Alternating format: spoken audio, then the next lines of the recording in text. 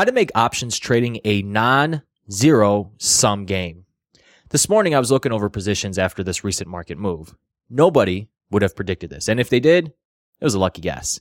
That's how markets work. They are random. However, I was glad that I managed the winners I had days before because they would have become losers today. I have a saying that goes like this.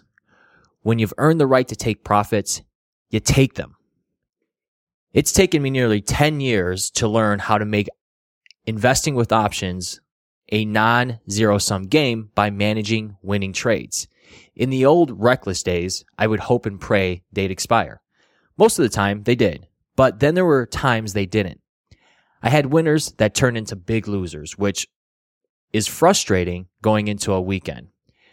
I started to figure out that I needed to close out trades before expiration, but I didn't know exactly the optimal number until recently.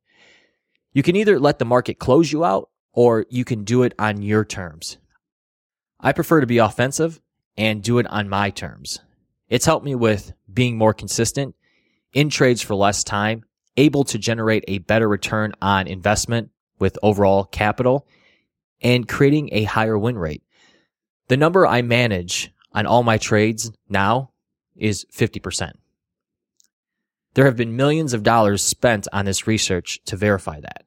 It's helped me create more predictable returns and create consistency, and it will help you as well. If you're tired of letting your winners run into losers, then you're going to want to learn how to manage your winners, which I teach you in the book that I wrote called Fearless Investing with Options. And you can find that at www.fearlessinvestingwithoptions.com. That's www.fearlessinvestingwithoptions.com. To your wealth, freedom, and options. Signing off, it's Joshua Bellinger.